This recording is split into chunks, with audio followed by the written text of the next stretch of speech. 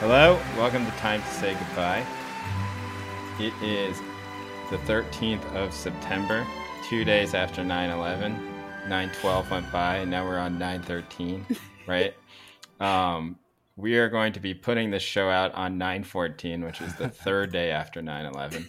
I don't actually have a snarky point that I'm making trying to do all this. It sounds really snarky. I basically hit the record button earlier than I was ready to do, and now I feel like I have to fill time up. And I'm sick of doing my bit where I don't know what day it is, but which is not even a bit. I generally don't know what day it is ever, but. Instead, you get my day math that you can interpret however you'd like. Andy, Tammy, how are you doing? I'm good. How are you guys? Good to see you guys. We're back. I'm doing okay. I went. We took Frankie, my child, to camping this weekend, which was fun. Oh. Yeah. Have you ever been on a boat with an electric outboard motor? I don't know what that is. You have. Okay. Do you know what an outboard motor is? No. Okay. An outboard motor is a motor that you put on the back of a boat that makes it go. Okay. Right. And so they're usually gasoline, right? And so we've rented one that was electric. I've never done this before. It makes no noise. Oh, wow. And it's very nice. And the reason why we had to rent an electric one is because this is the reservoir that we're on.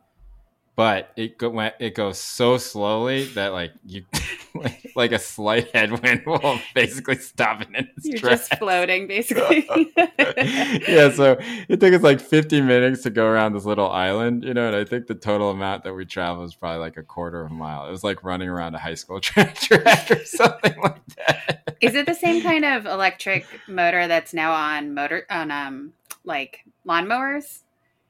It must be a little bigger. That's another problem. Have you ever used an electric lawnmower? I've been seeing them. They look cool. No? Yeah, I have one, and let me tell you, does not cut grass. That's what I was wondering. I know. What's the issue? That they're just not powerful enough? Yeah. And look, I don't want to be It's so much better for the environment and the smells and stuff, but I'm watching my neighbors and I'm this can't possibly be working. Right. I feel a great affinity with Tim the Toolman Taylor when I'm using it, because it's it keeps stopping, right? Because it's not powerful enough to cut through some parts of grass, so it just stops. And then you have to basically put the mower on top of the grass, and then and then start it up, and then it'll stop again. And listen, you can write into the show, tell me I'm using the electric mower wrong. But listen, there's not that many ways to use a lawnmower. I refuse to believe that this is true. Andy, do you have any electric appliances in your house that were once in our childhood? Greater American Power, gas power. We do drive a Prius, which I'm very happy about. That's a nice car. Yeah, it's good. I mean, electric cars are faster generally than a Tesla is way faster than a Porsche 911 or something like that. Priuses are not fast. Priuses are not, but that's a hybrid. But they're great. That's true. Yeah, I love my Prius. I think the Ford Mustang Mach-E, which is that thing that everyone gets mad about and calls an abomination. Do you know what I'm talking about? Mm-mm. Oh my God, I'm not recording locally. Okay, hopefully this works. It's a new kind of electric car? Yeah, it's a Ford. It's like a Ford SUV, but they call it the Mach-E. Oh my gosh. And and it's called the Mustang Mach-E, which makes everyone super mad because they're just that's not a Mustang. Yeah, I was gonna say it's not a Mustang. They're right about. It's not a Mustang. Yeah. But the thing is so fast, right? It's faster than any Mustang. Okay. Yeah. Why would electric cars be so an good? electric car. Why would they be so much better than your lawnmower or your? That's right. Why if they can make an electric car faster than a gas-powered car? Yeah. And why is my lawnmower weaker than Mustang lawnmower? Yeah, why is it weaker than the Toro lawnmower that I had in 1989 when, or 1990 whenever my dad first made me cut the grass? Anyway, okay, first topic. Shang-Chi. Is that how you pronounce it? I think so, yeah. I'm cracking up at this. Oh my God. Oh no, I'm going back to my roots as running this like I run the as if I was McLaughlin running the McLaughlin. Right. First up, Shang-Chi. Andy, your thoughts on Shang-Chi? Pat Buchanan, what is going on? Diversity in film is it overrated or underrated? Yeah. Okay. Anyway, Tammy Kim, your thoughts on Shang-Chi? You've watched it, and yeah. That's the premise. I was cracking up this week. So I was like, we can't talk about this thing no one's seen but me. But here we go. I watched Shang-Chi, and I thought it was great. I had such a fun time, and it was nice to be in a theater. So I haven't watched a lot of the Marvel Comic Universe films, but this is obviously the first, Asian or Asian American or Asian diasporic one. I like to sneak in the Ang Lee Hulk in the tabulation of Asian Marvel films because I feel like that sort of counts, even though it doesn't really. Yeah. I thought, as everybody knows, Simu Liu and Awkwafina are the two main stars of Shang-Chi. Awkwafina is sort of the sidekick that then becomes like a warrior type. I really thought, so there's a number of things that I admire about the making of this film. First of all, I think it is like another good example of this expanding universe of kind of like transnational Asian cinema, which we've been talking about, on and off. There's every single kind of Chinese diaspora in this movie. There's like there's like Chinese Americans, there's Chinese British, there's like different kinds of Chinese. And when I say Chinese, I'm really talking like Sinospheric people. Right. And then there's like fobs, and then there's, people who are like, first generation, and then there's just straight up Chinese people. So I think that's kind of an interesting mix, and I think it also speaks to like the business model that's involved behind these films, right? I really like the relationship between Simu Liu and Awkwafina. It remains completely platonic through the film, and there isn't really like a love romantic like line in the movie, which I think is kind of refreshing, honestly. Maybe who is Shang-Chi? Yeah. Shang-Chi. I don't know the whole premise either. Good basic question. Sorry, we should have started with that. So Shang-Chi is. I assume that everyone who listens to this podcast is that of the percentage of people who are involved with this podcast, or the people who make the podcast or the people who host the podcast, that Andy and I are in like this tiny majority of people who have no idea what Shang-Chi is or have not seen the movie. Probably, yeah. I would say in our Discord quite a lot of people have seen it. But okay, so who is Shang-Chi? Shang-Chi is the son of a sort of immortal guy who has become this way and taken over the world on account of 10 magical rings that he wears as kind of bracelets. And with these rings, he's able to do anything he wants, take over whatever he wants, and he uses it for evil, essentially. And then when he marries, this is Shang-Chi's dad. That's Tony Leung. That's Tony Leung, who's amazing. And he's a bad guy then. And he's a bad guy. But so it's like Kim Il-sung in some ways. Sure. Does Kim Il-sung have a lot of jewelry? What are you? No, just I feel like there's a kind of like Genghis Khan or Attila the Hun type of like characterization early on in the film. Right. Okay.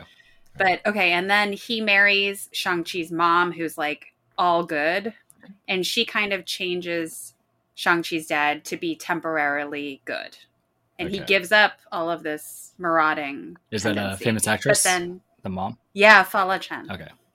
She's like gorgeous in it, and like in a kind of like Matrix meets Crouching Tiger type choreography. Like all of these films. But anyway, but then he turns bad again, and Shang-Chi basically is undercover. He is trying to escape his dad's destiny because he doesn't want to be a murderer, but then he gets pulled back in and needs to like rescue the world from his dad. So it's a father kind of like face-off type movie. Yeah, that sounds a lot like... So anyway, I think you guys should see it. I'm not. Andy, look. Andy, come on. Yeah. Why have you not watched Shang-Chi? Yeah, what's the hesitation? I haven't actually... Representation in film matter to you? I think I'm very hesitant to watch any of these Marvel films. I just feel like it's way too much. The last one Why? They're fun, though. What's the last one you saw, Andy? I think there might have been an X-Men movie in the mid-2000s. But so this like current trend... like doesn't date back to the Hulk, right? The Hulk is like late 90s. No. We're talking about this and mid 2000s plan by Hollywood to make like 1 billion of these movies. That's like what we're talking about, right? So I don't know if it was a plan. I just think it was, but But at some point it became like this, like we're not going to make films that resolve themselves. We're going to make like series right. It's dumb. Point towards like buying tickets to the next 10 films. Right? Totally. Yeah.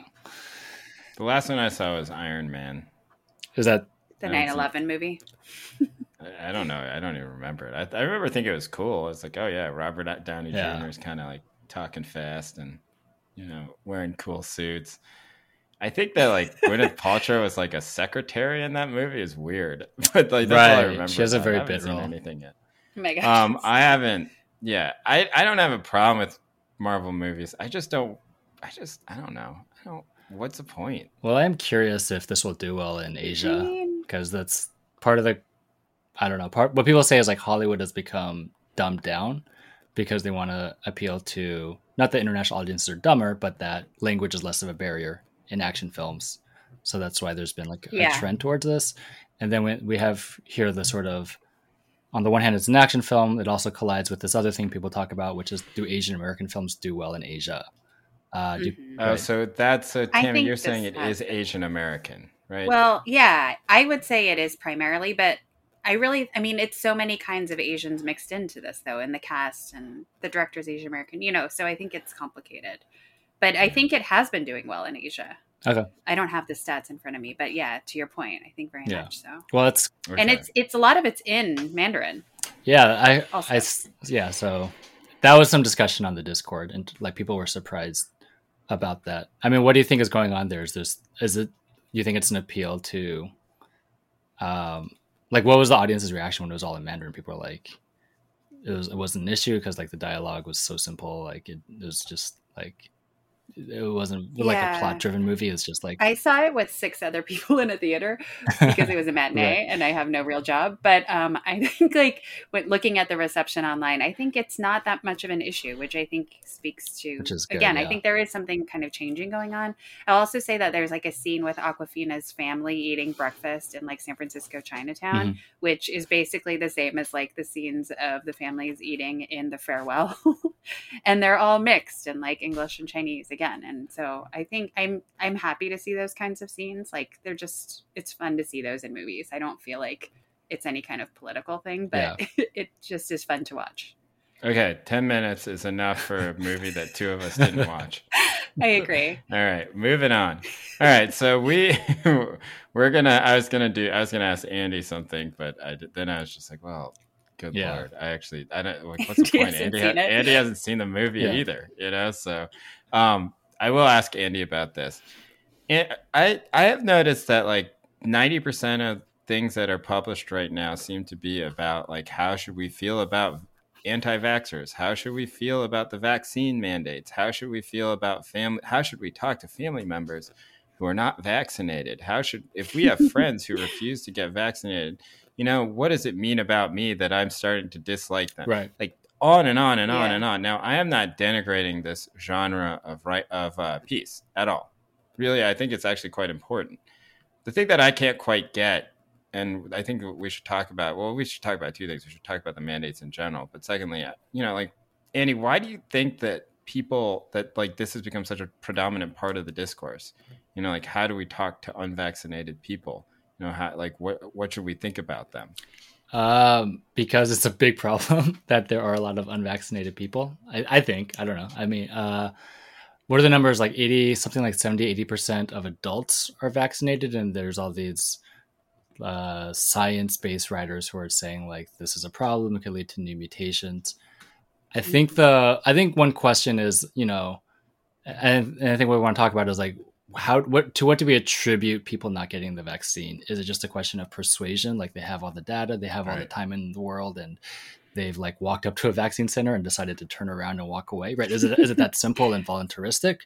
Or, should we think more about like structural things like, I don't know, media discourse being really hard to disaggregate, distrust of politicians and corporations, or people, maybe they're just don't have the access, don't have the information, and so on. And I think it's very easy for someone like in our position to think about like if someone we know who is like a colleague who probably is like very well educated, has some leisure time per week, not every day, and they read all the same information we did and did not get the vaccine. I think we would get mad about that because we feel like we can relate to this person and we chose to get the vaccine and so on. I think it's harder to kind of step beyond that and think about like, well, are there people who like whose like bosses and jobs are not letting them get the vaccine at all. Like if not like physically forcing them to, but just making it really, really difficult, right, to find the time to. Tammy, what are your thoughts? What about are there two Americas now? You know, and that's an argument that I've seen a lot. You know, the vaccine is actually defining a new type of biopolitics, right? Yeah. Andy just raised his eyebrows. He's like, ooh, debate. A new circle of exception. What is it? Is it a zone of exception? No. Sphere? No. Zones of homo sacer. I don't know. It's not zone or sphere. Homo sacer is zones of exception, I think. Yeah. I think it's circle. Zone of distinction. State of exception. Okay. Are we creating a new state of exception, right? Like through all this vaccine unvaccinated stuff? Yeah. So I think maybe can we say that there are three Americas perhaps? So the vaccinated America, the politically unvaccinated America, and the sort of structurally unvaccinated America. And what I might define as what helped a piece that helped me with the third category was written by Bryce Covert, who covers social issues for the New York Times and The Nation, who wrote an op-ed in the Times like about a month and a week ago, talking about, citing data and studies and some interviews she had been doing with poor people who are in the service economy, various sectors of the service economy, who for structural reasons at work and based on childcare as well, had not been able to get vaccinated yet, but didn't have any political opposition to it. So I wonder if that, and I think she suggests in the essay that, the numbers aren't super clear, but that the politically unvaccinated are certainly not the majority of the unvaccinated. And I don't know what, I think it seems to me, I haven't seen any clear numbers on that.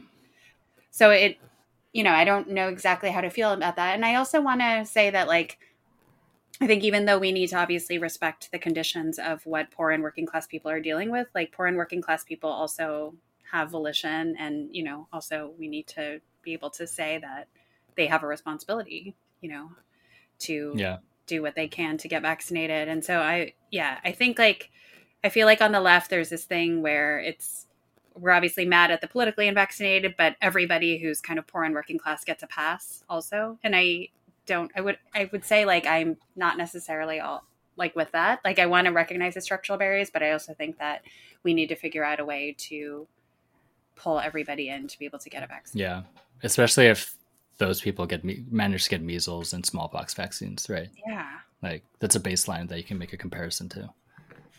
Breaking news: Nicki Minaj just tweeted, "They want you to get vaccinated for the Met. If I get vaccinated, it won't be for the Met. It'll be once I feel like I've done enough research. I'm working on that now." Nicki Minaj. God. What's the Met? So is she politically unvaccinated? Seriously? Yeah. I only saw that because someone just texted it to me. That is bizarre. Yeah. Has she spoken out about the vaccines before? I guess not. I don't know. I guess Nicki Minaj doesn't trust the government. I don't know. It's too bad. Very talented. Ray Allen tweeted he got the vaccine after doing his research. It was like a PSA, but it was like in the middle of the summer. I was like, Ray Allen, what?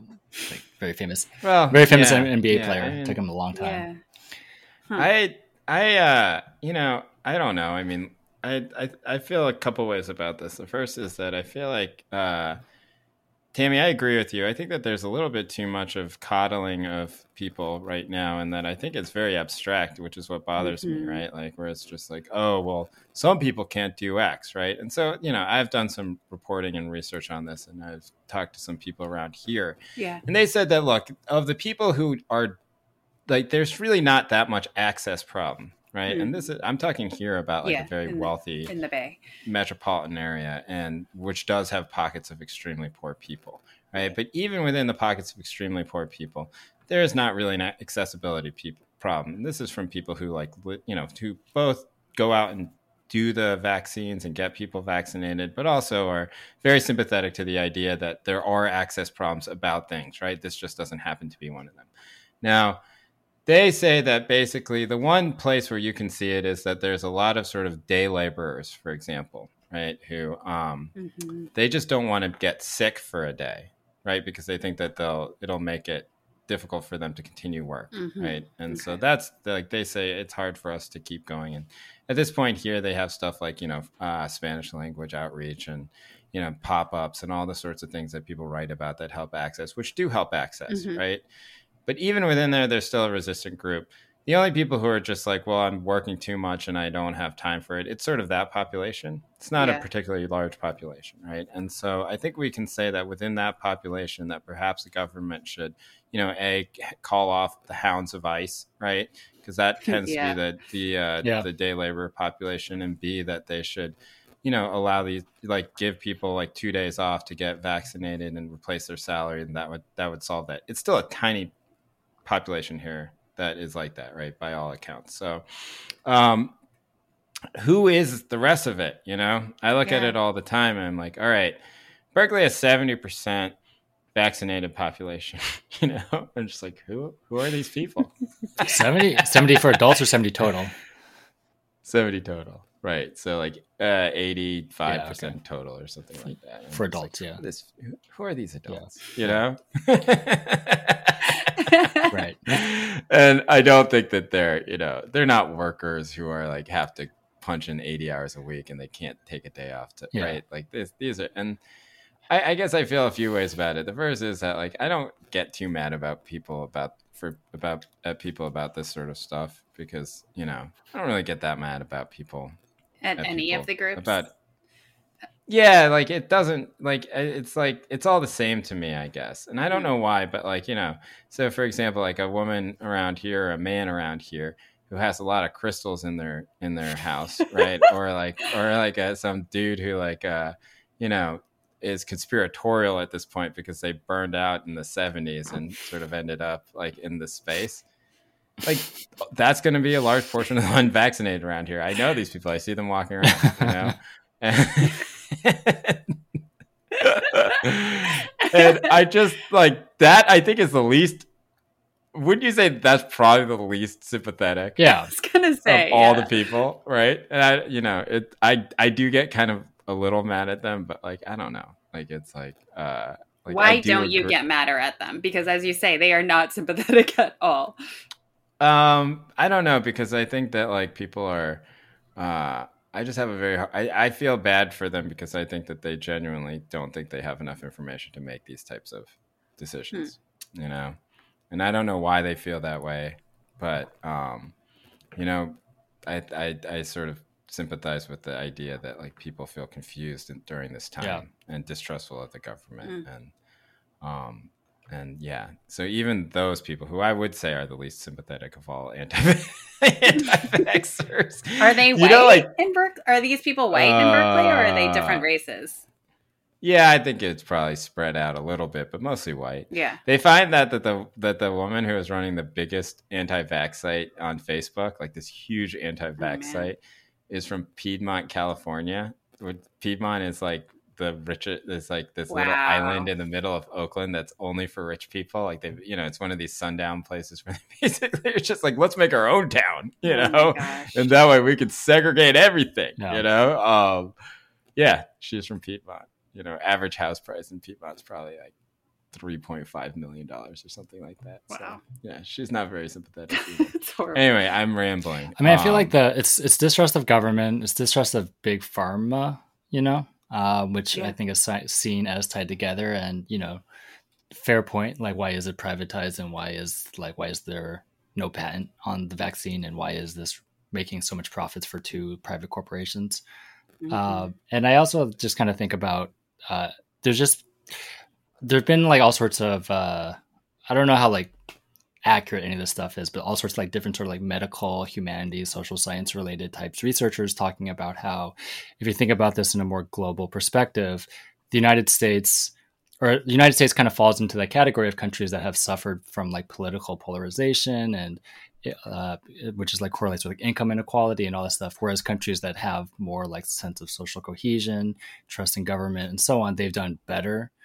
And it's hard not to think about this. This doesn't really answer the question of like whether or not to feel sympathetic, but it's hard not to think about like the United States is in many ways like the government is kind of like seeing the consequences of like the last, several decades of all this polarization stuff that's been around us, for several decades at this point, and then also like, what are the deeper roots of polarization, and why do people distrust both parties? Why do both parties like make everything political? Fair. And if I was like, Andy, I have a question for you. Like, I don't mean to cut you off. I just want to ask you: do you believe in this whole polarization narrative? I believe that stuff gets politicized in a stupid way in this country. Do you think that we are unusually polarized at this point in American history? About everything. Yeah, I do. Okay. Yeah, me too. I didn't want to believe it because I just didn't, it was such like a big narrative. Sure. And I was just like, I wanted to be skeptical about it just, out of some, impulse. But I was just like, yeah, we're probably pretty bored. I was thinking about it because I was like, remember, Andy, you're too young, but Tammy, do you remember like the Ross Perot? I remember Ross Perot. Andy, come on. How old were you when Ross Perot? I think I voted for him in our 4th grade election because, of course, I wanted to be different. Of course, I think I did too. I wanted to be different from the beginning. I love that. I'm almost. You know what? I don't. I'm gonna come out and I'm gonna just say I don't think I voted for Ross Perot in whatever election, great election. I was not old enough to vote back then, but I am positive I voted for Ross Perot. Yeah, because I remember it clearly. Fuck these guys, right? Fuck Bush and Clinton. I don't want two parties. That's hilarious. This guy is coming out with his anyway. Do you remember that, Tammy? Yeah. Tammy, do you remember that? Okay. Now the idea that like a Ross Perot could come out and like do his charts and talk about and sort of still be part of the political conversation. There's no way, right? Like that's that was Trump, and he won the election. No, Trump, what do you mean? Trump and Ross Perot are totally different. Ross Perot was like trying to sell himself as like the reasonable one, But he was basically a libertarian, wasn't he? I don't really remember the but that's policy. Different than Trump. Well, but do you just? But yeah, he was like, I'm the total. But Andy, outside. Do you just mean like Trump because he was saying I am a Republican, but I'm really just an outsider? Yeah, Trump's whole thing was you can't trust both parties. I'm privately wealthy. I thought that was Ross Perot's whole deal too. No. Kind of. No, but Ross Perot was more like, this is how the economy works. Right. I'm going to show you by these charts. And it was all about the charts. That's his distinguishing feature. I don't know. I feel like American television, up until 9/11 had a few defining moments, Challenger blowing up. And then I think that Ross Perot's infomercials have to be up there. It was like so SNL, so and the SNL sketches were good with Dana Carvey. But I think like the reason you're hesitant with the polarization stuff is because the critique of polarization comes from a pretty, like, in my opinion, like pretty conservative place of like, if only we banded together underneath the flag as we used to, of centrism, which is like what we which is anathema to us. But and it seems a bit ahistorical, right? If you actually think about the slavery era, or that's true. They did have a civil war. Other big fights in history where it was like they did have a civil war. There was other kinds of polarization, but yeah, there's a very specific kind of polarization right now, I think, happening.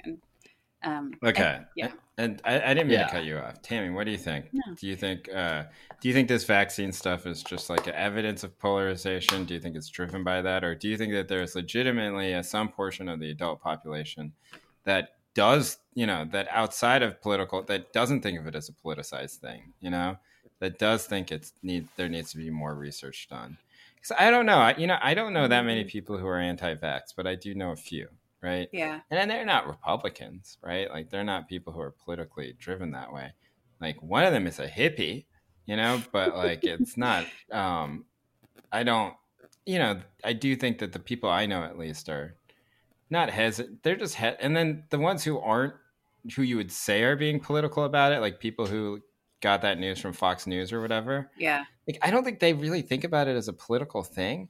I just think that they get all their news from Fox News, and I think that's slightly different, right? Like they sort of hear a lot more doubt than you or I might in our, NPR to New York Times to Twitter. News pipeline, yeah. I mean yours, not mine, right? I feel so seen. Yeah, exactly. I don't. Well, I mean, then are you just defining political, like electorally political, basically? I mean, because I think it's kind of, I guess we're talking about, yes, it's like political in terms of the Republicans and Democrats, but it's also about a relationship to power, a relationship to the government, what role you think government should play in your life. Yeah, right. You know, and in that sense, I think it's very political for all these people. I mean, I guess the people I know who don't want to get vaccinated, who have as yet refused to be vaccinated, are people who mostly don't trust the medical establishment because of its history against marginalized groups. And so, I don't know. I mean, I consider that a political decision. And I think that that's also consistent with what I know about their relationship to the government, you know, and it's very sad.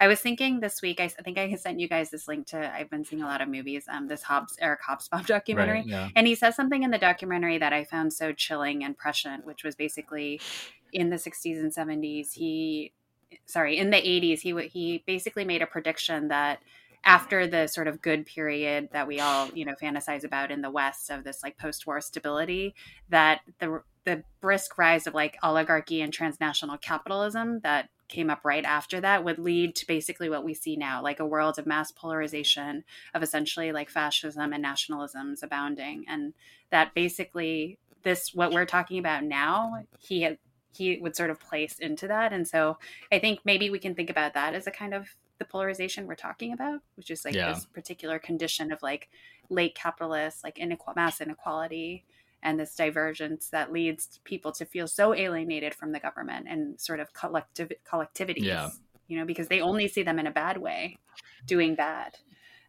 It's heartbreaking. You know? Yeah, I think you're right that the 20th century, the golden age, was a exception. It was a blip, and that most of history is probably like this. And so if COVID had happened in the mid 19th century, there would also be the same distrust of government. Yeah, exactly. But it would be nice if we were back in the 60s and 50s right now, and we had the sort of faith in JFK and LBJ to get this done. Unless you're Asian, stuck in a war, but right. Yeah. Well, they would like getting bomb strapped on your head. Yeah. Andy, what about them? Yeah, Andy. Someone on our street just put up the 13 Colony Philadelphia flag, and I'm like, wow. I mean, part of me is like, yeah, that's the thing. I'm like, is it? I don't know, slavery, but like, what do they mean? But it's it's all over the city. It's all over the city. It's like, I think I probably know who it is, and they're just like a Philadelphia, and they're not. I don't think they're racist, but I mean, they're white. But like Colin Kaepernick, so the one weird political statement that he's made in the last 2 years was after he signed his Nike deal. Not the one, but like the most sort of one that got the most attention. Was like that Nike right after they signed him sent. I think they made a pair of sneakers with that flag on it, Andy, and he was like, right, yeah, right. So I should tell him about Colin Kaepernick. Yeah, interesting. I don't know, it's hard, but then you live in like the entire Northeast. It's like, I guess probably the east of the Mississippi. Everything is about the era of slavery, and so I don't know. I don't know how people here deal with it, or who grew up here deal with it. I'm just sort of like, cognitive dissonance. I just try to not think about it. Yeah. You're doing like the history version of no speaking English. Yeah. They're like, hey, Andy, what do you think about the Liberty Bell? No speak English. Like, Andy, what do you think about this flag? No speak English. Your history means nothing to me. I know about the Lao Tzu. I know about the Wang Wei. Oh my god! Did Jay practice for today? That's hysterical. Oh no! Listen, I have a variety of racist Asian accents that I can break out. I can't actually have a racist Asian accent. Yeah, you're too well. No, I just can't like. We have to get you drunk on that. But you did pronounce an L for Lao Tzu, so it's Lao-tzu. Inconsistent to drop it for the English. Lao Tzu? There's no L in Lao No, Tzu. no, but you said English, so you could say L. Oh, English. Lao Tzu. Well, you can't port it over. Yeah. So, Does Korean has an L, doesn't it? Kind of. No. When you put two the L and the R together, is the same thing. But you can, if the sound is there, if you. I think it's a Japanese, and some of it gets transposed. So for it's a Japanese racist thing, I think, not Chinese. It is. Anyway, like so for ramen, right? In Korean is ramen, right? And that comes from the Namyeon. Chinese Namyeon. But like in a word but they'll say like ramen. Seolle or something, there's like basically there are certain combinations of consonants where the L is produced. And then there's that surname Li, Yi, Ri. Yeah.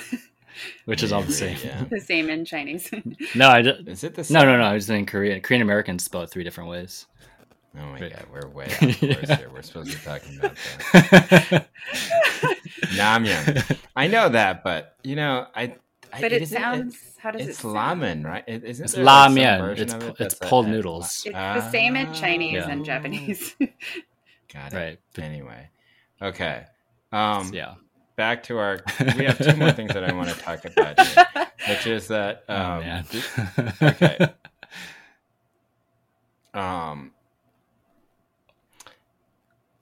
This summer there was like this report that came out, and that said that compared to those who have received COVID-19 vaccine, unvaccinated adults are younger, less educated, more likely to be Republicans, people of color, and uninsured. Now, it seems like the way that plays that this is breaking down is something that, like, I don't know, like David Shore talks about a lot, or like Dylan Matthews talks about a lot, right? Which is that the real divide in America and the real polarization in America is less so on lines of less so on lines of race or class. It's like basically just lines of who has a college education, who doesn't have a college education. The data that they bring to bear on this is actually quite convincing. Like, I don't know how you could argue that it's not, like there's clearly some sort of divide between college educated, non-college educated people that isn't just an arbitrary like cleave to like create data points, right? Like, I think that this is a real thing. Do you and that I do think that the pandemic is more or less showing that this is true, right? It's also something that is bringing this out as a symptom. Tammy, what do you think about this? Like, do you think there is a divide in America, that the real divide in America is between college educated people and non-college educated people? Sure.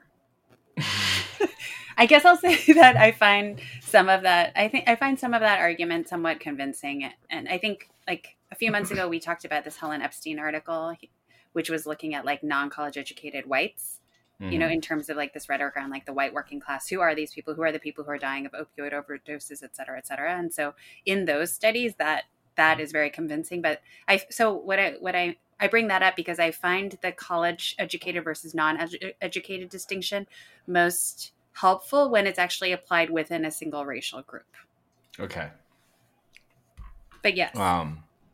But it's just very bizarre because they're more likely to be Republicans and people of color, but Republicans are like the whitest of the 2 parties. So it's kind of hard to square that. I guess education could be the axis, whatever, right? That, or whatever the third thing. Well, that's what I mean. Yeah. The triangulates. Is it just about college education? Yeah. Or not, I mean, those numbers are changing a little bit. I don't know if they're going to narrow. Like the same study, I think it's Kaiser Family Foundation, came out with a report last week that said like the Black and Hispanic vaccination rates are increasing the most. Now they're still much far behind white and Asian, but it's like the stuff could change quickly. But I mean, I don't know. I have no idea. It has changed. It has changed quite a bit. And you're right. And it should be said that and I think the difference between white and Black vaccination rate is basically 10%. Yeah. And the number of white people who are unvaccinated is much higher than the difference between white and Black people who are vaccinated, right? Like, this is one of the sort of fallacies. Right. I think that people in absolute numbers, right? Yeah. Right. Like, they're just sort of being like, well, look at this percentage versus this.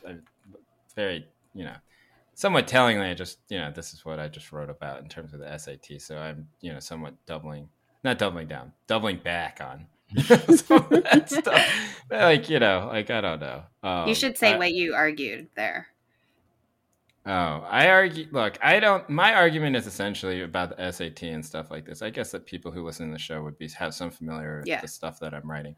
Is that I think that like basically we should make college admissions as transparent as possible. And if it's a state school, then it should just be automatic admission if you're above a certain threshold, right? And that if you don't make that threshold, you go to community college. If you make it through 2 years of community college, you can transfer into the 4-year school, right? And that the vast majority of people should do that second option. Right, because like it's cheaper, it's better. You get to stay at home, you get to stay in your community, you get to figure out what you're going to do. It's similar to Quebec. I think has a similar system of education there, and that by all this sort of like tiny little adjusting around and it's not tiny. I mean, getting rid of the SAT and and ACT in California is a huge deal. You know, like there's a lot. It's not. I don't care about the test prep industry. I care about like families who are basically spent their lives trying to prepare for this one thing that would help them, their kids, like get any sort of sense of upward mobility in like a system that is rigged against them. Right. And that's not just Asian parents. It's, you know, Black parents, it's Black immigrant parents, it's Latino families, you know, very, very much Latino families here. And I think just changing it and just sort of celebrating that UCLA went from 6% Black to 7% Black, I don't know. And then at the same time, UCLA's admissions rate went from 14% to 10%. It's kind of messed up to me, you know? That's what I'm arguing. Anyway. But regardless of that, I do think that even if you look at numbers and percentages like that, right, that you shouldn't really just sort of sound the alarm, right, and just say like, oh, Black people are less vaccinated than white people. What's going on? You know, it's just like, no, there's still a ton of white people who are vaccinated. The majority of unvaccinated people are white. Right. And so you should think about it that way. And that the difference of, yes, I do think that there is some questions about why Black vaccination rates are low, but I don't think that they're actually the most important questions, right? And the people who try and make them the most important questions, I think are always trying to make that question the most important question, you know? And I don't know. I'm not as interested in that. Right. Tammy, go ahead. Yeah.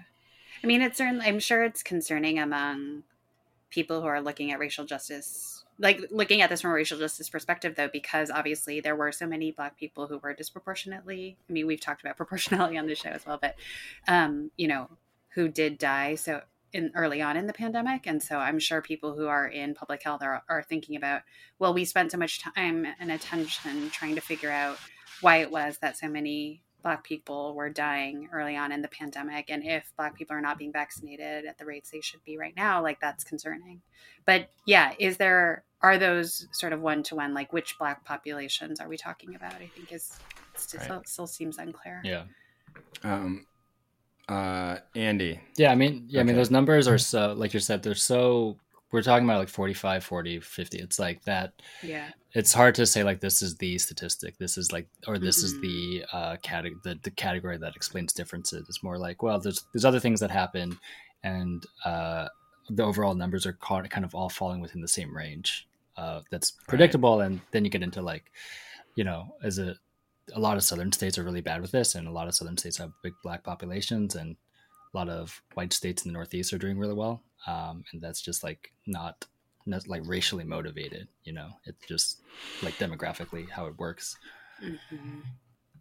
I don't know, you know, there's also part of me that thinks, you know, this is after spending like basically the last 2 weeks looking at SAT data and SAT studies. And I think that there's something about the way in which every single number now gets disaggregated by race that I think is actually contributing to like a lot of like sort of pop sociological trends. Now, you might look at, not you, Tammy or Andy, but one might look at the vaccination rates, right, and say, wow, Asians are doing best, white people are second, Hispanics are third, and Black people are fourth. You know, what else is like that?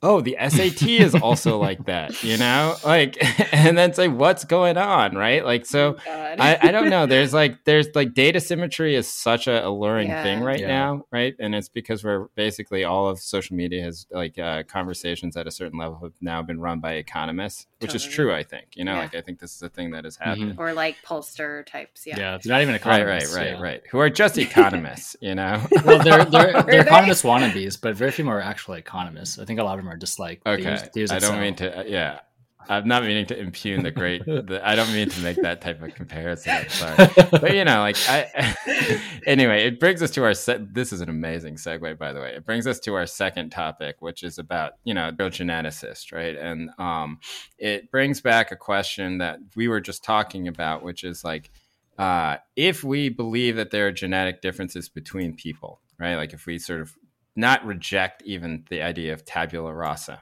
right? Like if we just say that obviously there are genetic differences between people when it comes to everything, right? Andy, for example, is taller than me, right? And do we then have to immediately then conclude that there are intelligence differences between race, right? Now, this is not necessarily what Gideon's article or Paige Harden's work was about, but it sort of was about that, right? Like it was about like what Sandy Darity, who is a Black professor at Duke, how he responded to Paige Harden's work, which is essentially just being like, this is just going down the same road to eugenics that everything runs right now. I reminded me of this. I became very interested in this in a very similar way when David Reich, who is who is at Harvard, who deals with ancient DNA, right? Which is like sort of the admixture that human beings have of like different prehistoric species, right? So this is like why you see all the racists online being like, we're 2% Neanderthal and 4% Denisovan. Our brain capacity is like 1,600 cc's. And like, you know, that was something that David Reich, when he came out with his research and he wrote a book, he wrote an op-ed in the New York Times, and the entire op-ed was basically like, don't make this racist, you know? And of course, like the reason why he has to do that is because he knows that everyone is going to make it racist, right? Like, because he's essentially arguing that different populations do exist, right? Sub-Saharan Africa might be one population, right? The steppe people of Europe, which ironically is just the Aryans, I guess, are like one group, right? And then he's saying that it is logical to conclude, or the evidence shows that there are differences between these groups, right? Like that would be passed down through thousands of generations. Now, because of Charles Murray and because of, you know, and because not just because of Charles Murray, just because of the history of eugenics, starting in the 1920s when like it was totally normalized, right? All these conversations inevitably do go towards race and intelligence, right? And so I don't know. I think it's a fascinating thing because like I kind of agree with the types of people who are out there saying like, we're not going to stop this type of science coming out. And so like by just pretending it doesn't exist, we're going to basically not be prepared to talk about it. I do find that somewhat convincing. And yet at the same time, I also find convincing the idea this has always led to eugenics, you know, and the veneer of science doesn't do anything. In the 1920s, 1930s, the entire eugenics conversation was printed in the Atlantic Monthly every single month. You know, like it was seen as completely legitimate science, right? And a lot of that influenced what Hitler did. Right. And so I don't know. I think it's a really fascinating topic and worth discussing. You know, I think that's why Gideon, for example, is so interested in it. Gideon is a very good journalist that sort of digs into some of these like things that are like really uncomfortable for people to talk about. So what do you guys think? Well, can I ask, I don't know this guy David Reich's work, like what in that op-ed then did he say is his sort of purpose, or like in other words, does he see his work just as like he's a scientist doing science, which has like is apolitical, or is there a political program that he wants his work to point towards that's not just eugenics, obviously? Oh, I think it's the former, right? So he is like, well, isn't it interesting to know that if you look at the people who perhaps built Stonehenge, right, that they share the similar I don't know if this is true, but like basically they came from Russia, and you can tell this by looking at ancient bones that are found around there, right? And you can look at the percentage of X species that are there. Through this work, he also found that there are like different types of early hominids that we didn't even know existed before, which is obviously important to science in some way that, you know, I guess it's important. I don't know. I mean, I think we have an answer to that. Yeah, exactly. It's cool to know. We want, but my guess is that there's something else, you know, and I think that's part of what Gideon's doing. Oh, for him and for I don't think I also obviously don't believe in pure science for science's sake, right? And all that, but I'm just curious because I think that's what's interesting about Gideon's piece. He's trying to give Paige Harden her best shot at like, well, what is it then?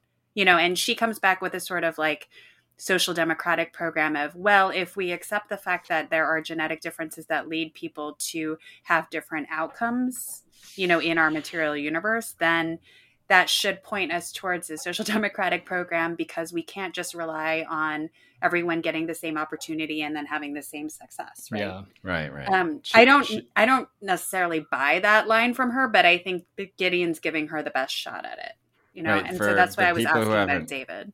For the people who haven't read the article, which is good, I should clarify that. Yeah. Sorry. Right? Like no. It's just good to point out that like she is framing this all from like the progressives' case for genetic research, right? And that we need to figure these things out, and that we shouldn't think about it in terms of race, right? We should just think about it in terms of that people have different genetic, what parts of our outcomes are genetically coded from birth.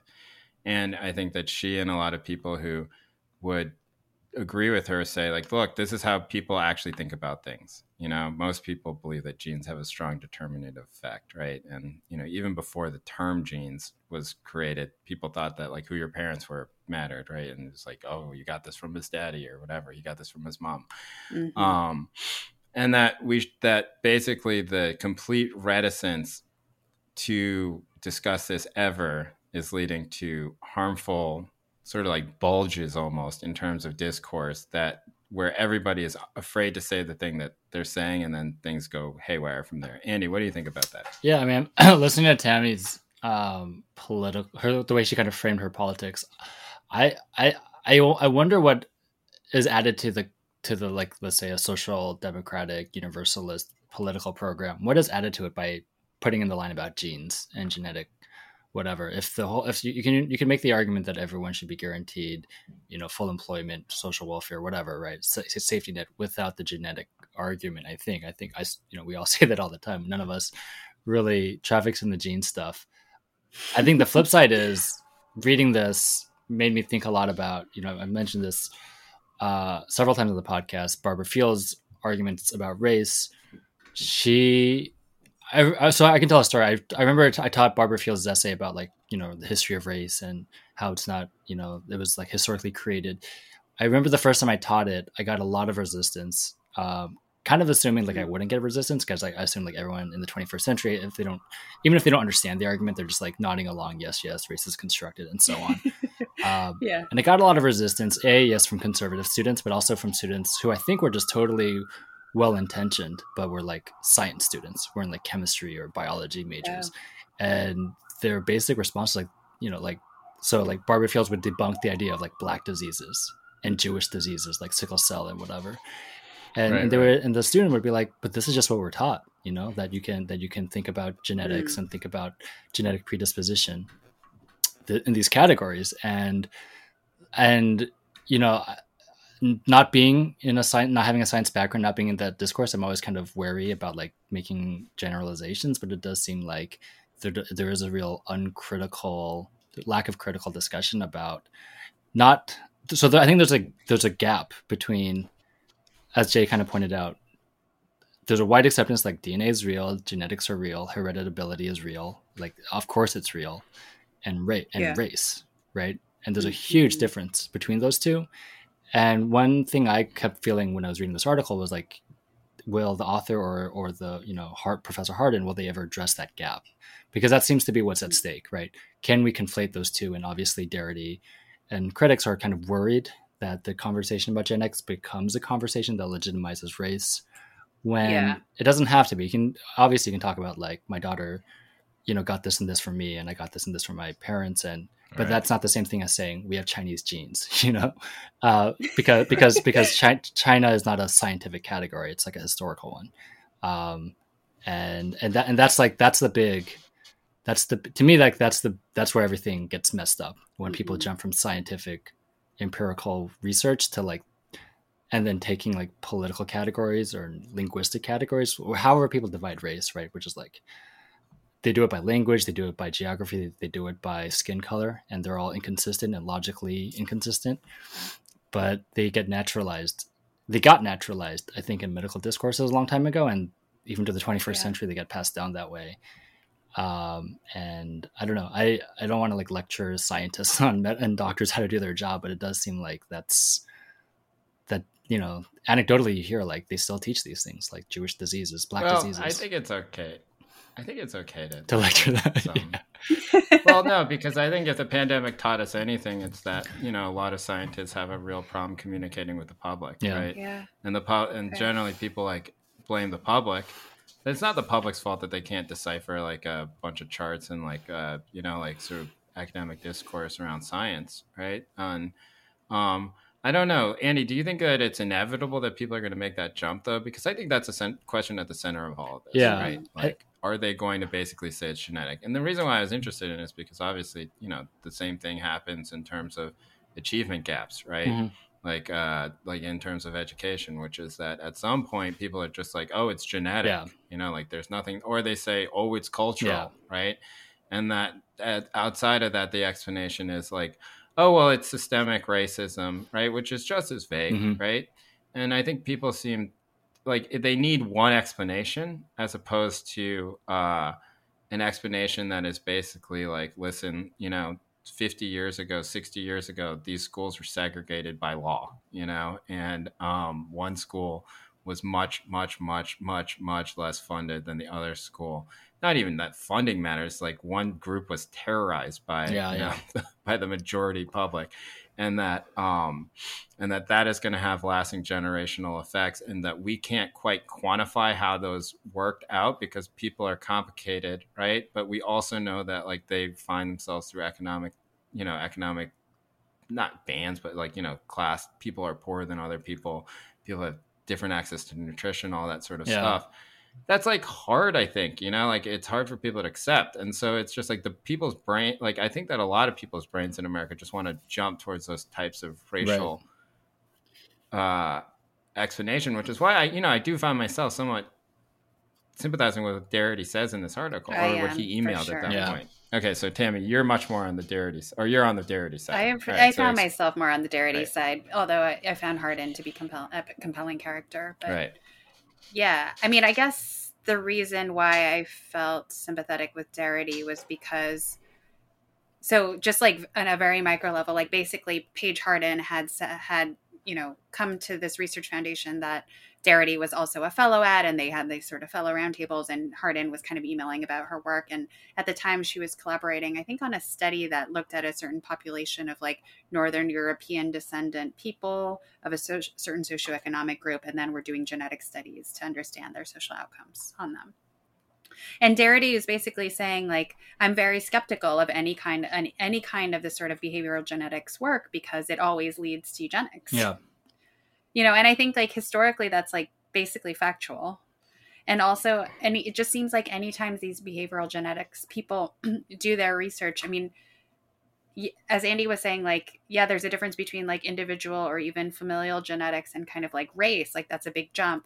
But once you get beyond the sort of family category and you do quote unquote population research, it almost always seems to be a racial study. So I think like, how do you get around that? Well, I mean, I'm curious how behavioral genetics are there other kinds of like behavioral genetics research that don't always like essentially insert race into the population group, because it always seems to be that way. Yeah. I mean, I'll be curious after reading this review, like, I don't know if I'll buy Hardin's book, I might flip through it just to see like, what are her categories? Because if her categories remain just kind of racial ones or just population demographic ones, then I think the criticism still applies, that no matter how much you tack on socially progressive messaging or whatever, like you are still naturalizing this idea that certain groups have genetic this or that. And, none of those, like, the way I kind of think about it in my head is, and I know this is probably not scientifically right at all, but like genetics, heritability, like this stuff is real. Think of it almost like a Jackson Pollock painting, right? Where there's kind of this chaos, but you can actually like trace the lines from here to here. And then what Rice does is like when you take like a big black Sharpie and start drawing circles in that Pollock painting, and it's kind of making arbitrary assumptions about how everything in this circle is of one race and everything, and they have nothing in common with people in other circles. And in my head, it's like, there probably is a scientific way to trace all of this. And maybe science does determine like, who's rich, who's poor, who has a high IQ, who has low IQ. But like, I'd rather just like not think about it and just be agnostic about it. And if the end product is still like universal healthcare and full employment as the end goal, then like, I think I'm fine with that, but I don't know exactly what Hardin's case is. You don't need I'm wondering what Hardin's case is for why there's like a value added to adding all the genetic stuff in there. Well, I think that okay, so that's the other central question, right? Which I think we should ask, which is like, do you think that people should stop these types of, like, I don't think anyone thinks that there should be like a national ban on this type of research, right? But there are a lot of people who don't look into these questions on purpose, right? Including David Reich, who said that I am fully uninterested in the question of how intelligence manifests itself through generations across these groups that I've outlined, right? And that I am not going to do it, right? But that doesn't really matter because the people are already in China, for example, are already taking David Reich's research and doing the intelligence studies themselves, right? And that at some point will come out, and someone like Steve Saylor will tweet about it 600 times, and that will be, and then it'll be all over ONS. And, it is like, so that there's two questions here. The first is like, we know this is going to happen with Paige Harden's work, right? Like some small group of population is going to do this. And will it become influential or not now? Or is it just a small number of racist cranks who are just going to do this about anything? Like that's the first question. What do you think? Is the question? So wait, you're saying that? Like, is it like, are people overstating the potential harm that this can do? Like if they're saying that racists are going to use this to prove their racism, it's like, well, okay, like if a small percentage of racists are using this and they stay exactly the same amount of racist, right? Like then, right? Like is that? And I don't think we should ban this work, right? If that's the question, like this is too much. Right, this is like a Pandora's box. We shouldn't open it. It's like this is already happening, and I think, like I do believe like research on this is totally legitimate. I think it's when you make those leaps, to like intelligence and racial groups, then if that gains momentum, I think there should definitely be a counter movement by people who take apart the argument if it's truly wrong. I don't know. Maybe I have too much faith in academia. Well, everyone I will say that, like, I do think those guys have a lot more influence in Republican politics than one might think, right? Like the Charles Murray types.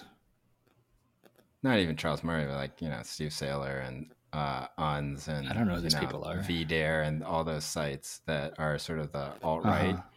Like that's what Stephen Miller, for example, reads, right? That's where he gets his information. Are they scientists? Well, they talk in a very science way, right? And that's how they sort of have this veneer of rationality. I see. But they're just pundits, essentially. Which is undercut by like deep racism. But they're doing sort of the charade of science talk, right? Gotcha. And that's where all this stuff inevitably ends up, right? Like all this sort of, like the Reich work, for example, is huge in that world, despite the fact that Reich writes an op-ed saying, don't do it. Of course, of course they were going to do it, So I don't know. I think that's what Darity is afraid of too. And so then I was just like, well, what can we do? Like, I agree with Andy. Like, it seems like you can't ban this stuff, know? Like you can create social incentives to not pursue it, which I think is what people are doing now, right? Like that's sort of like that's what Gideon, I think, is exploring, right? Stigmatization. Right. But I don't think you can stop it. You can ask universities to not fund it, but I don't know if that's particularly a great idea either, right? Like Tammy, like as the what would you do, or what do you think is a good idea for it? I was going to ask you a question, Jay, but I guess I don't think it should be defunded I believe in free speech and free academic pursuit also, but I guess the question it raises for me is, so Hardin is basically saying in the article and in her work, the right wing owns DNA right now. Right. They own all this genetic talk and research and like rhetoric, and like the left needs to get in on this game before it goes in a terrible direction. And I guess like Jay, when you say that you sympathize with certain of Darity's like representations in the emails in the article, like why is that? Is that because like you don't think it's possible for the left to get in on this game? Right. My question to Paige Harden would be, okay, great. We as the left, let's get in on this genetics thing. How? Yeah. Because like you're not, but you just by saying, like, it's like this type of thing that I think a lot of centrist pundits do, where they just say like the left is afraid to talk about this. And it's just like, I agree that the left doesn't want to talk about a lot of things that are very uncomfortable for the left to talk about, that might be riddled with certain types of contradictions that they don't want to unearth, right? And that there are facts that probably cut against a lot of this stuff, right? Like I agree with all of that, right? Like part of sort of believing in a progressive world, which I still think is the right thing to do, does take a lot of, like, it's a leap of faith in a lot of ways, right? And that anybody can sit back and just be like Mr. Hyper Rational and just read off a list of facts, and then a lot of things do kind of like start to look worse for the wear, not quite fall apart. okay, so let's talk about Patreon. Right. Just like, all right, yeah, okay, maybe we can't talk about this stuff. Maybe we should. Okay, then tell me how. Yeah. And that's a part that I don't quite see. Yeah. Right. Like, I don't see what that means. Like, okay, it's catastrophic if we don't talk about it. How should we talk about it? Like, what is the prescription now? That might I think a lot of that is in the book that she is, coming out with, I think in a few days, which is called The Genetic Lottery. But like, socially engineering based on genes, for the left is not like, I don't. Sounds so fucked up. Right. Like, what are we talking about here? Like what sort of world are we inhabiting? And like, how is that world not going to ultimately turn out to be like a winner's win type of thing? And losers, you're a loser from like the time that you get like that you're like or let's get rid of the losers, right? Which is the right. That's what I mean. Right. Like the losers are like, oh, well, we took like, you're at like 14 weeks or something like that, right? And like, we can already tell you're going to be a loser. You're going to be dumb and short, and like, like, I don't know. That doesn't seem like a particularly good progressive goal for me, right? Yeah, exactly. So that's a part where I find myself frustrated by it, and where I'm much more sympathetic towards Derrida. The person? No, unless you can identify what the left is, then it's just going to be the person I found interesting was her advisor at Virginia, Turkheimer, who is, obviously teaches this stuff and taught her, or advised her dissertation, and his position is always like, we can study genetics, but in the end it doesn't matter, in terms, like, he doesn't believe in the causality, the leap from like what's in your genes to like your outcomes in life. And I was curious about, I guess that lets like the whole discipline is not in Hardin, does not necessarily wind up where Hardin is. Like there are a lot of people who study this stuff just for the sake of like science's sake, without the policy prescriptions. And I'd be curious, he says in the article that he reads it, he reads her book, he thinks it's brilliant in a lot of ways, though he disagrees with it. And I'll be curious. For me, it would be like what the left should do is not run away from science, but have scientifically rigorous engagements with eugenic, like right-leaning eugenic discourse. Rather than like SJ was kind of like mocking, like getting in on the game of eugenic social programming. Like I think that's the criticism. Like if Derrida is going to like throw up his hands and say like you can't touch that stuff because it automatically leads to eugenics, well, the criticism would be like, but this is stuff. Heritability and genetics are real. They should be studied, and we should also come up with like a robust scientific critique of like a Charles Murray, rather than just say like, a priori I disagree with Charles Murray. Which is fair for like which is a fair position, right? But if you want to like kind of take it on and dismantle it and so on, I think that's the criticism of the left, I would say, which is like a sort of distrust of science and mathy things at times, and hard sciences because it's a lot easier to just kind of critique science and critique that kind of stuff. Does that make sense? Yeah, that makes sense. Yeah, Tammy, last thoughts on this?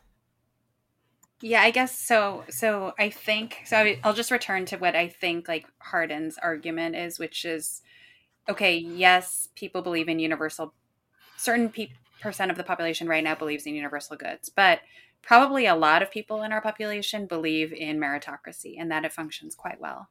And that as long as, whatever, we give people opportunities and stuff, like they'll rise to their potential, blah, blah, blah. And then she's going to say, if we have a more robust understanding of our genes, then we can say that we will always need universal programs, because even if we accept that, people, are going to flourish in these particular ways, like some people are going to fall behind and we need to like support them. Right. And so I think that's what she's trying to get at in the book. Again, I like agree with you, Andy, that I don't quite see that as like a necessary addition if you actually are already committed to like universal goods.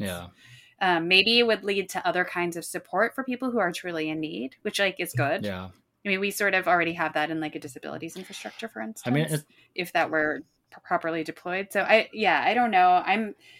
I think I came away from Gideon's piece like very confused, but like in I think he raises a lot of interesting questions that are useful for us. It's a condescending argument. Don't know where to go. It's a condescending argument in a way, right? To say that like these people are genetically unable to match what everyone else is, so we should like watch out for them. That if you kind of replace these people with like a racial group, that is like the U.S. government stands towards, Black and Indigenous people in the past, right? Which is like we have to protect them for their sake. Certainly, because they're like they're children, they're childlike, and they're not full paternalistic. Right, they're not fully realized humans, and so on. And it's hard not to, like, even if she's well intentioned, you know, like the road to hell is paved with good intentions. You know, like that's you could see how like even this just the structure of the argument could just be easily flipped. I don't know. I am curious. And I am curious to see what how the book actually looks in the end, because I think this article was provocative, but left me with questions. Yeah. Is there a lot of intelligence studies done in China? It seems like there is, right? I don't know. Is that mentioned a lot in the article? No, but it's just something I noticed. How do they break it down if it's 95% Han Chinese? Well, I don't know. I think that they're just trying to prove that they're the smartest, but I don't know. I just think it's part of their intellectual inquiry. Well, there's in Korea, it's not really, I don't think, right? Like, is there that much intelligence study done? Like, I'm trying to figure out what, the only reason I'm asking is because I am trying to figure out if the United States is unusually, because of its diversity or whatever, I see, is a country that is unusually interested in intelligence outcomes. And because, you know, I think that a lot of this does have its foundings in eugenics studies, right? Which were in America in that period that we were talking about. And it's just like, I don't know. It just seems like every time I read studies about this sort of stuff, I always sort of like it just seems such like a bizarre way to think about things, right? Really that does. Intelligence is real, you know, and that like G is real, and that like reading comprehension is like a real it is the one thing that leads to like G that reflects in IQ that leads to different outcomes in life and stuff like that. And just like, I don't know. I know, it seems so awful yeah. Right. Well, we're talking about intelligence studies as distinct from like test scores. Like this is like putting people in the laboratory and testing their intelligence, as opposed to like how do students do well. Is that what you're saying? Well, it's sort of the same thing. Yeah. It's just being so reductive, I guess, about about I would assume who does well or what, you know. I mean, I think a lot of this stuff, historically, a lot of the eugenics, I would frame it as like a response to like a hyper-competitive market economy and market society, and people trying to figure out or rationalize. Yes, right. That's where I was getting. Those differences. Go ahead. I don't mean. No, just like that. That's what you like. It used to be. We used to have these very clear hierarchies in terms of like, I'm a king, you're a noble, you're a peasant, you know. And then when those get undermined with capitalism, it's still a very hierarchical, very competitive society, and people have to kind of make sense of that. And so that's how race and eugenics, I think, begins to have an appeal around the late 19th, early 20th century. And you know, I'm kind of on that the other extreme end of like being a total constructivist and being like anyone can be anybody, even though I know that's not true, right? But that's my general outlook in life, you know. I'm an optimist. But isn't it's the only outlook that one can have, I think, morally, right? Anyway. I think that's right. And as you were saying, like Turkheimer also is basically saying that it's all nurture. Yeah, which is at the end of the day. You know, I don't know. Right, but what Paige Harden would say and what some of her defenders would say is that you don't really believe that it's all nurture, right? Which is, you know, okay, you got me, you know, like, but I don't think that on the individual level, on the individual level, I don't think that you have to then jump towards like race is real, you know, right. Now the problem is that many people do jump to race is real, right, and that is like a particularly American affliction, I think, and maybe parts of Europe as well. Asians definitely have it too. My uncle has some outrageous things. Okay, fine. Then it's a human condition. Yeah, exactly. You know, which does buffet the general argument that, like, look, if this is always going to be the outcome, then we should talk about whether or not we should, you know, why are you doing this if you know this is going to be the outcome? If you know it so much that this is going to be the outcome, that you basically say, this should not be the outcome, but I know it's going to be the outcome, but please this time don't make it the outcome, then, you know, maybe you should think a little bit, maybe there are some thoughts about that. But I don't know. I feel very conflicted about this stuff. I don't have any hot takes about it. I just feel like that it's just going to keep happening. And then people are going to draw conclusions from it. I guess I just don't see the case how, you know, if there's a plan on how we could use it on the left, then I would be very open to hearing that, but I just don't hear it. I just hear you're afraid to talk about it. I mean, I think there's been like this upsurge of like leftist economists in the last 10 years or so, like Piketty, Thomas Piketty most famously, and I feel like that's good because you have someone who's good with numbers, who's making arguments on the left, whereas typically this might be a stereotype. Let's say like the 2000s left was like numbers and science are the problem and they're icky and gross. Right. So, I think what would be good is like scientists who are using really good genetic research that undermine racial arguments. I think that's the way the left should approach it. But, I also don't like, I'm not asking to like, it's just unclear what. And I'm not asking them to cut the data. Like, do science, but, like the goal should not be like a better socially just and eugenics program. Right. I also think people kind of want to believe in race. Yeah, right? For sure. Regardless of where they fall in the progressive scale or the political scale.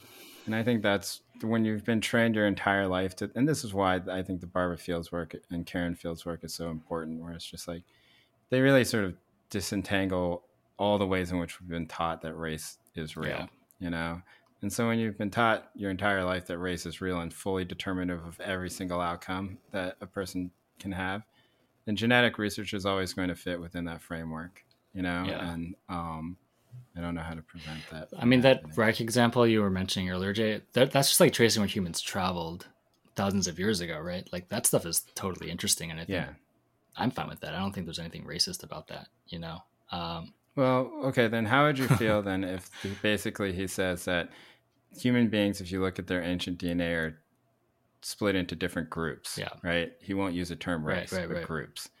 But these groups more or less correlate with how we think about race with a few small exceptions. And Murray started using groups too, right? To stop using the word race. Right. So Charles Murray now says groups instead of races, right? But he uses them interchangeably. But the problem with that... That's how he gets around it. I mean, I have to actually look at it. The problem with that, of course, is that it presumes people have stayed in place the last several thousand years when we know, I don't know. I don't want to start talking out of my ass. I think tracing the history of this stuff is totally fine. I think, once you start reifying it into fixed natural categories, then it gets dangerous. Right. Well, it also seems like it's oriented to it's based on whatever the objective of the research is that makes it suspect or not. So, I mean, to your student's point in response to the Fields' work about, what about sickle cell anemia or something like that? I feel like that is a reasonable, a reasonable left scientist is very interested in this question of okay, sickle cell anemia does appear among certain Black populations, and because of racism, also it's it's super underfunded, disease. We know that this is true, and part of behavioral genetics is potentially figuring out how to make sickle cell anemia go away so that people don't have to live in pain. Right. But that, because the application of that is to get rid of diseases, whereas the application that we're concerned about, that I think is pricking us in reading Hardin's work, is intelligence or social outcomes under capitalism. Who's going to do better in jobs and all this, and that gets really, at that point, just gets very scary and seems to get ripped out of the environment. Which is what I think we're attached to also in thinking about socialism. It's we care about how people are nurtured. Yeah. I mean, this kind of ties into your guys' mixed race discussion from 2 weeks ago. I guess I live in a bubble where I assume everyone is just mixed race eventually, but I think most of the world, is not actually like that. Your view of the future is remember those things that we would get as kids to make us less racist, and they would be in fact, the most beautiful face is all the races together. Yeah, I remember that. That's it was a computer generated one. Yeah. It's a face that's super. Right, it's a race. It's a very raced face, slowly turning into Jessica Alba. You're by 2066, those slanted eyes will start to round out a little bit more. I was gonna say also, I think I don't know. Total anecdote. I feel like Sinophone speakers are quite into mixed races more than Koreans. Adding on, because you guys are saying Koreans are really racist against half Koreans and mixed. I feel like it's different in China for some reason. They really like. Is that still true? I will admit that when I say that, I'm basing my thoughts on like 20 years ago. But I imagine it's, that maybe half white kids, but definitely half black kids, I think are, that might be a different story. No, I think it's like a whole other, I mean, it's just a different thing, like really just pariahs of society in a way that, and at a level of public racism that, would shock almost any American, right? That's not a wrong thing to say, is it, Tammy? I think that's fair. Yeah. And I think it's changing just because of the way, like the class valence is attached to that. But like I think it's generally still true. I mean, it's atrocious, and it's shameful and, everything bad that can be said about it. It's like, I don't mean it in a dismissive way. It's like, I think it's one of those things where if you're Korean and you learn that and you realize that, then it really changes the way you think about, nationalism or diasporic nationalism, or it should, right? Okay.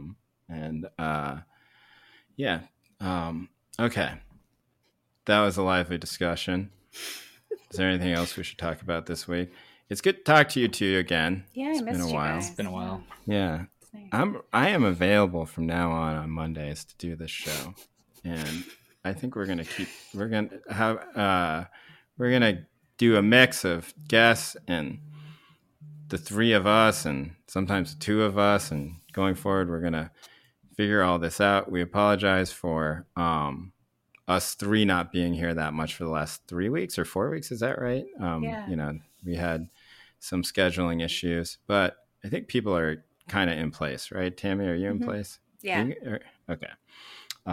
Andy's in place. Andy's never leaving the state of Pennsylvania. Andy's teaching again. I'm teaching, it's stressful. How's that going, by the way? Is it weird? It's getting better. The place I teach at, which everyone knows at this point, has a mask mandate now, which it did not. So that makes me feel better. And there's a vaccine mandate. I mean, one thing we could talk about maybe in a different episode is like the crazy variability of these mask and vaccine mandates at universities. But maybe it's all going to trend in the direction of like, it's pretty universal, especially in... Yeah, with Biden's... Right, yeah. New requirement. The weird thing is, I mean, I don't know, it's the same as last year, same as last 2 years. Like, you can't see anyone's face. I don't try to tell jokes because I can't tell if anyone's laughing. Do you have outdoor class? Yes, they're not laughing because of the masks. No, we have indoor. I think like outdoor was like floated as, I think that it was floated as an idea in all these places, but unless you live in like Hawaii, it's like not practicable. Or California, because I bike through campus and here in Berkeley, and the whole quad, I don't know if it's called a quad, but whatever, the grassy areas are just filled with classes. That's so and nice. Let me tell you something, Tammy. I have never seen a more miserable group of young people in my life than the freshmen and sophomores, juniors, seniors, undergraduates at the University of California right now. They look so unhappy. Like there's just like this sense. It makes me actually, like I am worried for many reasons, obviously, including the fact that I have a child, for like what this pandemic is going to do to people, particularly young people who like basically have my kid, Andy's kid, both have lived the majority now at this point, like half of their lives with masks on during a pandemic. Right. And like, these are very formative years. I don't know what's going to happen if they're going to deal with a certain amount of sort of, if they're going to carry like the stress that everyone around them feels at all times in some sort of way. But I will say for the kids who are like at Cal, who are like 18, 19, they know, they're old enough to have developed in a way where like they can process this. Obviously, I would hope at least for an 18-year-old can process what's happening in the world. Like they look so miserable. Miserable, and like it's just like you see these kids they all have to wear masks on campus basically. Wait, outside though? Oh yeah, they're all in masks on campus. Because I thought your point was they can take off their masks so they would be happier. They can't take their masks off. That's going too far. That's going too far. That seems silly. If they're vaccinated, Andy's about to post on some anti-vax sites here. Just like, do you know what's happening at Berkeley, California? That hippie University of Communist Berkeley. The University of Communist Berkeley at Berkeley. They're wearing masks. Yeah. So they had these outdoor class. All the kids are wearing masks. They can't hear the teacher because the teacher is wearing masks. You know, that's ridiculous. And the teacher can't tell who's talking. And so, like, you know, like I don't think that, like, for example, like a freshman's chemistry like lecture is doing this, but like, you know, a lot of courses are. And man, it just seems so. I was going to say, when I was an undergrad, we would, for fun, do a seminar outdoors when the weather was good in New York City. And it was like the worst class every year. It was like nobody. Yeah, could you pay any attention? Like squirrel. You can't hear anyone, and then like squirrels were like running by, which is like, I guess, nice and bohemian, but certainly not the most like. It's not good for like concentrated discussion. Where did you do it at Columbia? Yeah, Columbia has like a one patch. There's like grass. Trees and like grassy knolls and soccer fields. The steps. I mean, it was always like, it sounds like a nice idea, then you wasted like 90 minutes and I hear you. Right. So imagine that. I would say, classes. they don't need to. I mean, I don't think you need to wear masks if you're outdoors and vaccinated. That's kind of crazy to me. It seems messed up. Yeah, because like in Montana and in James disagrees. Yeah. We live in different worlds then, because that's like the norm here. But outdoors, outside here. I was in New York about a month ago, and I saw people wearing masks outdoors, and that was coming from Philly. That was a huge culture shock because nobody in Philly wears masks outdoors. So many people here wear masks. It's outdoors. not. It's not necessary. Okay, I don't know. Well, I don't know. Write a letter. You know, I will. Right into Berkeley side and be like, listen, idiot. Now, if you're not vaccinated in Berkeley. Hey, dum-dums, you know, I heard through the grapevine that you're still wearing masks outdoors, you know. How about you knock it off and stop this COVID theater? All right. Thank you for listening to our show. I was really I don't know why, but I was basically just stringing it along so we would get to an hour and 30 minutes. I have no idea why. I was just like, I think our show is usually an hour and 30 minutes long. So I just put that in the end. We'll just keep it because, you know, it doesn't matter. Thank you for listening to our show. You can support us at goodbye.substack.com. You will have an option there to subscribe for $5 a month. You will get access to our Discord server, which is still kicking along with lively conversations about I don't know. I guess we're doing an NBA Fantasy League. Is that right? That's the news on the Discord. Shout out to Dan. And what are other conversations that are going on there right now? There's always conversations about food, restaurants, always labor politics, right? A lot of conversations about the environment that are going on. Shang-Chi, we have like almost Shang-Chi 700. talk. I think we have 600-700 people on there, right? And a lot of them talk all day to each other, which is wonderful. And you can also do that at patreon.com/TTSGpod. If you'd like to email us, please email us at timetosaygoodbyepod@gmail.com. And you can reach us on Twitter at TTSGpod, and you can DM us. Our DMs are open. Okay, Andy and Tammy, until next week, good to talk to you. Bye, guys. Okay, bye.